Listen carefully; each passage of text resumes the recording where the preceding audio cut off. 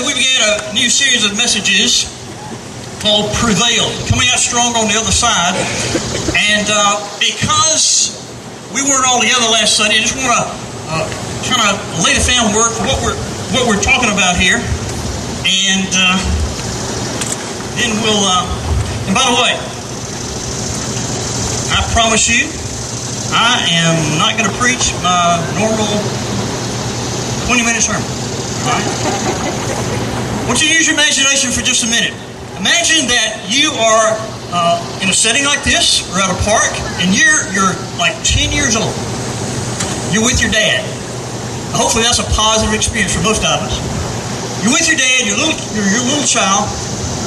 Your daddy's holding your hand, and you're just spending the day together. In your daddy's grip, you're secure, life is good, you're happy, all is well in the world. Now, imagine, as you're walking hand in hand with your daddy, some thugs jump out of the bushes, run over to you, grab you by the other hand, and start pulling you as hard as they can, trying to separate you from your dad. They pull with all their might. Now, that's going to be a frightening experience. What you just imagined fictionally is what actually happens spiritually to you pretty much every day.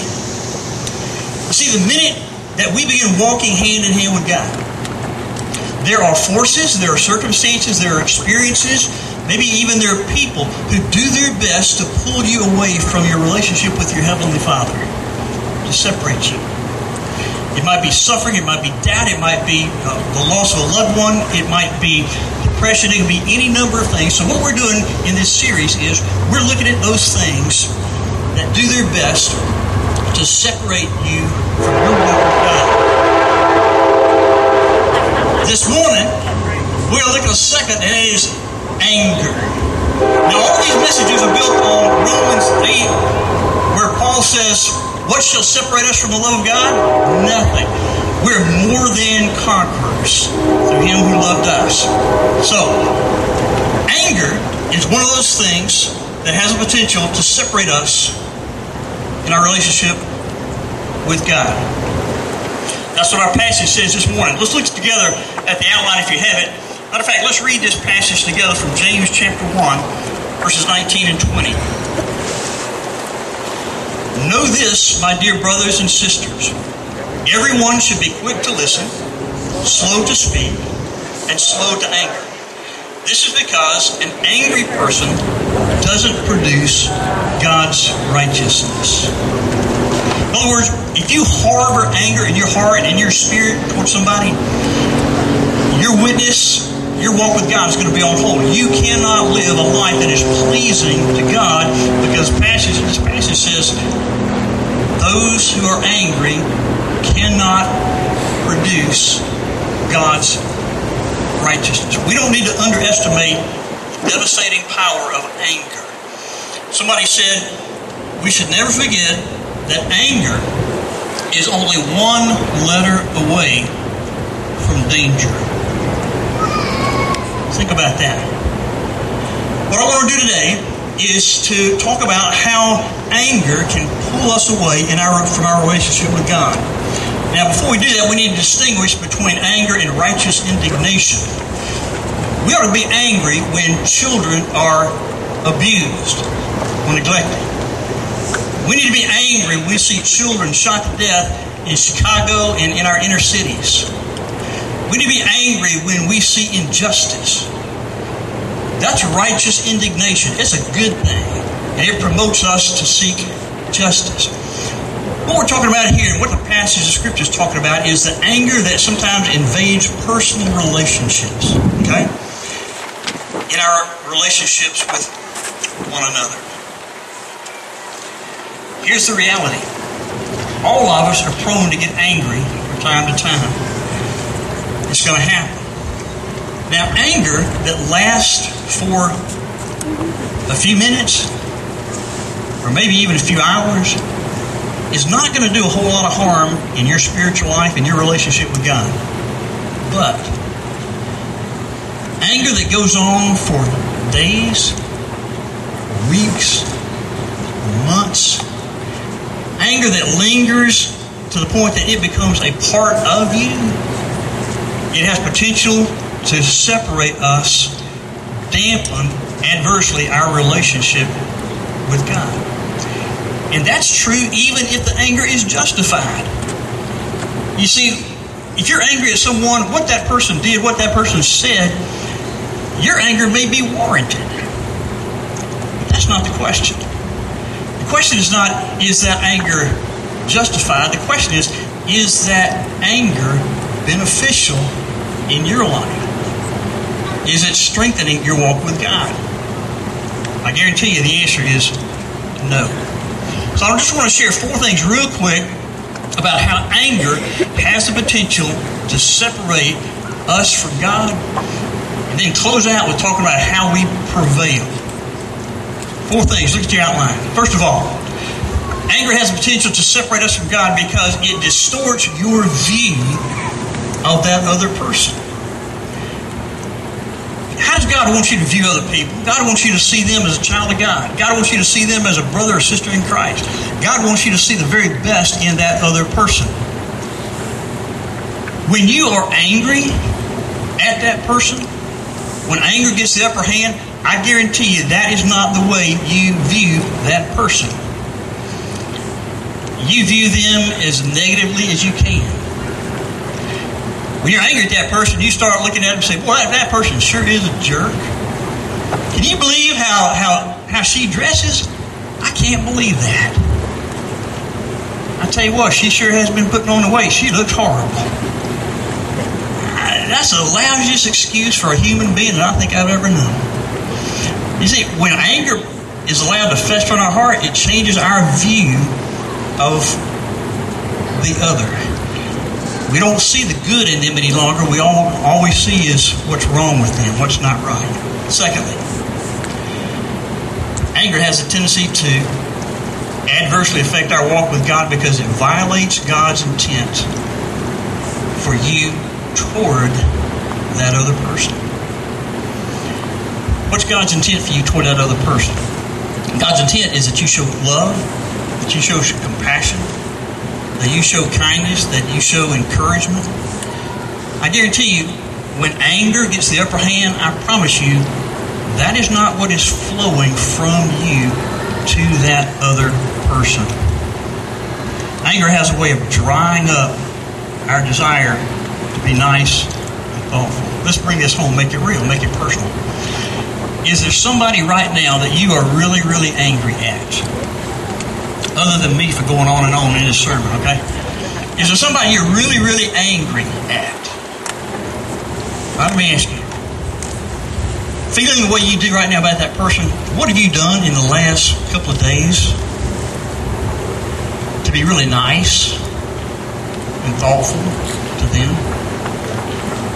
Probably nothing. Because, see, that's what anger does. It disrupts God's intent for you toward that other person. Think about this thirdly. It damages our prayer life.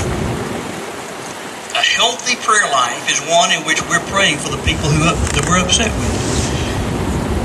Jesus in Matthew chapter 5 encourages us, actually instructs us to pray for our enemies. To pray for those who persecute us. Basically pray for those that we're angry with. And why does he say that? It's because he doesn't want anger to get the upper hand. He doesn't want anger to get the best of us. And he knows that when we pray for people that we are angry with, prayer has a way of diffusing and dissolving the anger. The irony is that if we allow anger to fester, it keeps us from praying for that other person in the first place. Here's the simplest way I could say it. Praying for others dissolves anger, but anger keeps us from praying for others. One of those is going to define you and me.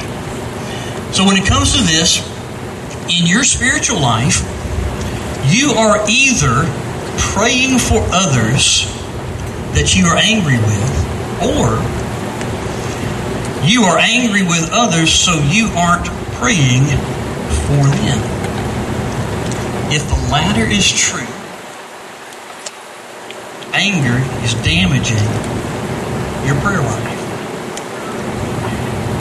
And then finally, anger has the capacity to pull us away from our walk with God because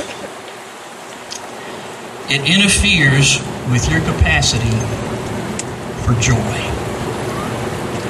If you are eaten up with anger towards somebody, your ability to be happy, your ability to experience joy is going to be short-circuited, and you're going to miss out on a lot of wonderful experiences in life. When we planned to have this worship service out here this morning, when we were talking about that, we realized that there may be some folks who are going to get upset.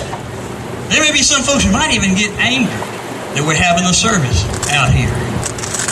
Well, let me tell you, we're going to have a great day today. We're going to have a lot of fun. It's going to be a great, great day. But if right now, if you're the least bit angry about being here, I promise you, you're going to miss out on a lot of the joy and the fun that we're going to have. That's what anger does. So, let me wrap this up. We've established that anger has the potential to separate us from God, to overtake us, to derail our relationship with God. So, the question is, how do we prevail over anger?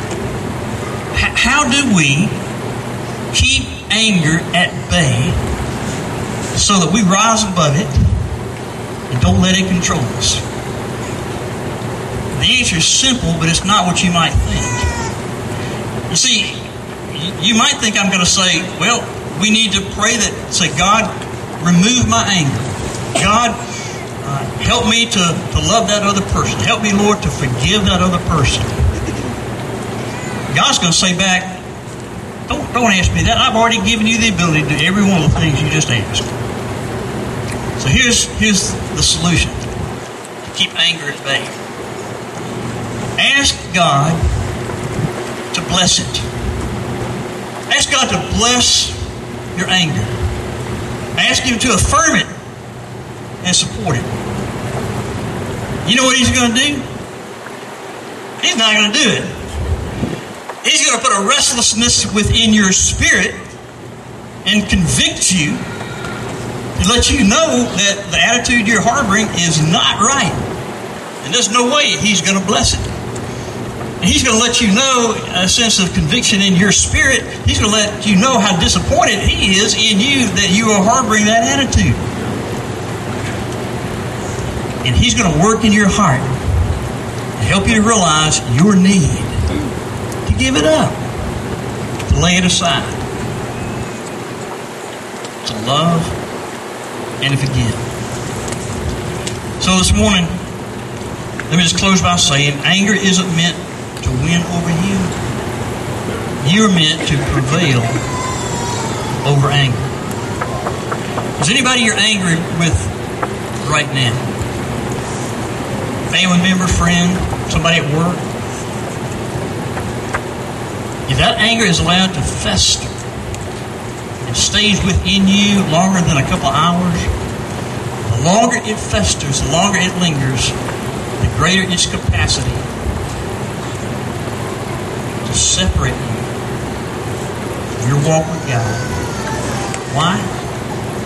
Because an angry person cannot produce God's righteousness. He's created you and me to prevail over anything and everything that tries to unravel our love and our walk with Him. Anger is one of those things. Let's pray together. Well, God, we just thank You for this day. Thank You for all that's going to happen. And we just pray Your blessings upon us. In in the name and the Spirit of Christ we pray.